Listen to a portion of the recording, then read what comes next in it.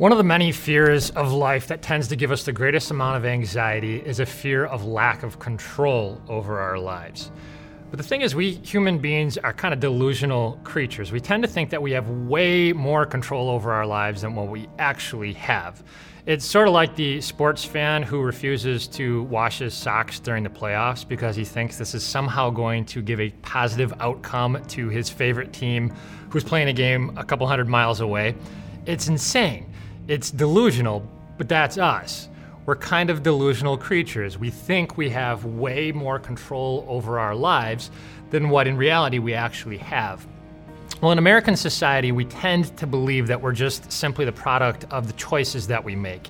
And believing that puts a lot of stress and a lot of pressure on us. It makes us very anxious creatures. But I want you to think this through. Think about how many factors in life you really get to choose for yourself that form you. Do you get to choose your own genetics? Do you get to pick your parents? Do you get to choose the socioeconomic conditions into which you're born? Take a step back and think about it.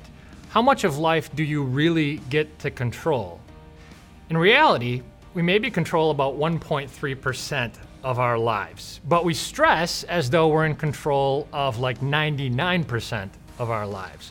What that leads us to do is it leads us to approach God in a very unhealthy way. We approach God like we're just asking him to give us a little boost along the way, like God was some kind of like divine Gatorade for a boost on a long run.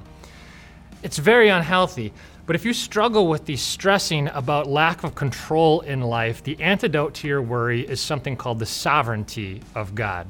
The sovereignty of God is what Paul talks about in Romans 8:28 when he says, "We know that in all things God works for the good of those who love him."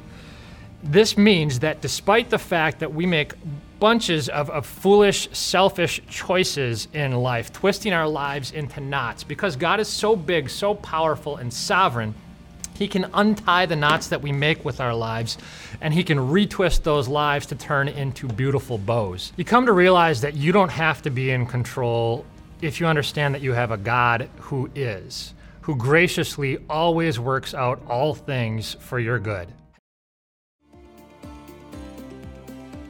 Hey, what's up everyone? Pastor Mike here from Time of Grace. Thanks so much for checking out this podcast. We certainly would love this message to reach more and more people. So if you wouldn't mind rating and reviewing this podcast, it would bring it to more people's eyes, and we pray this message into more people's hearts. Thanks for your support, and we'll talk to you soon.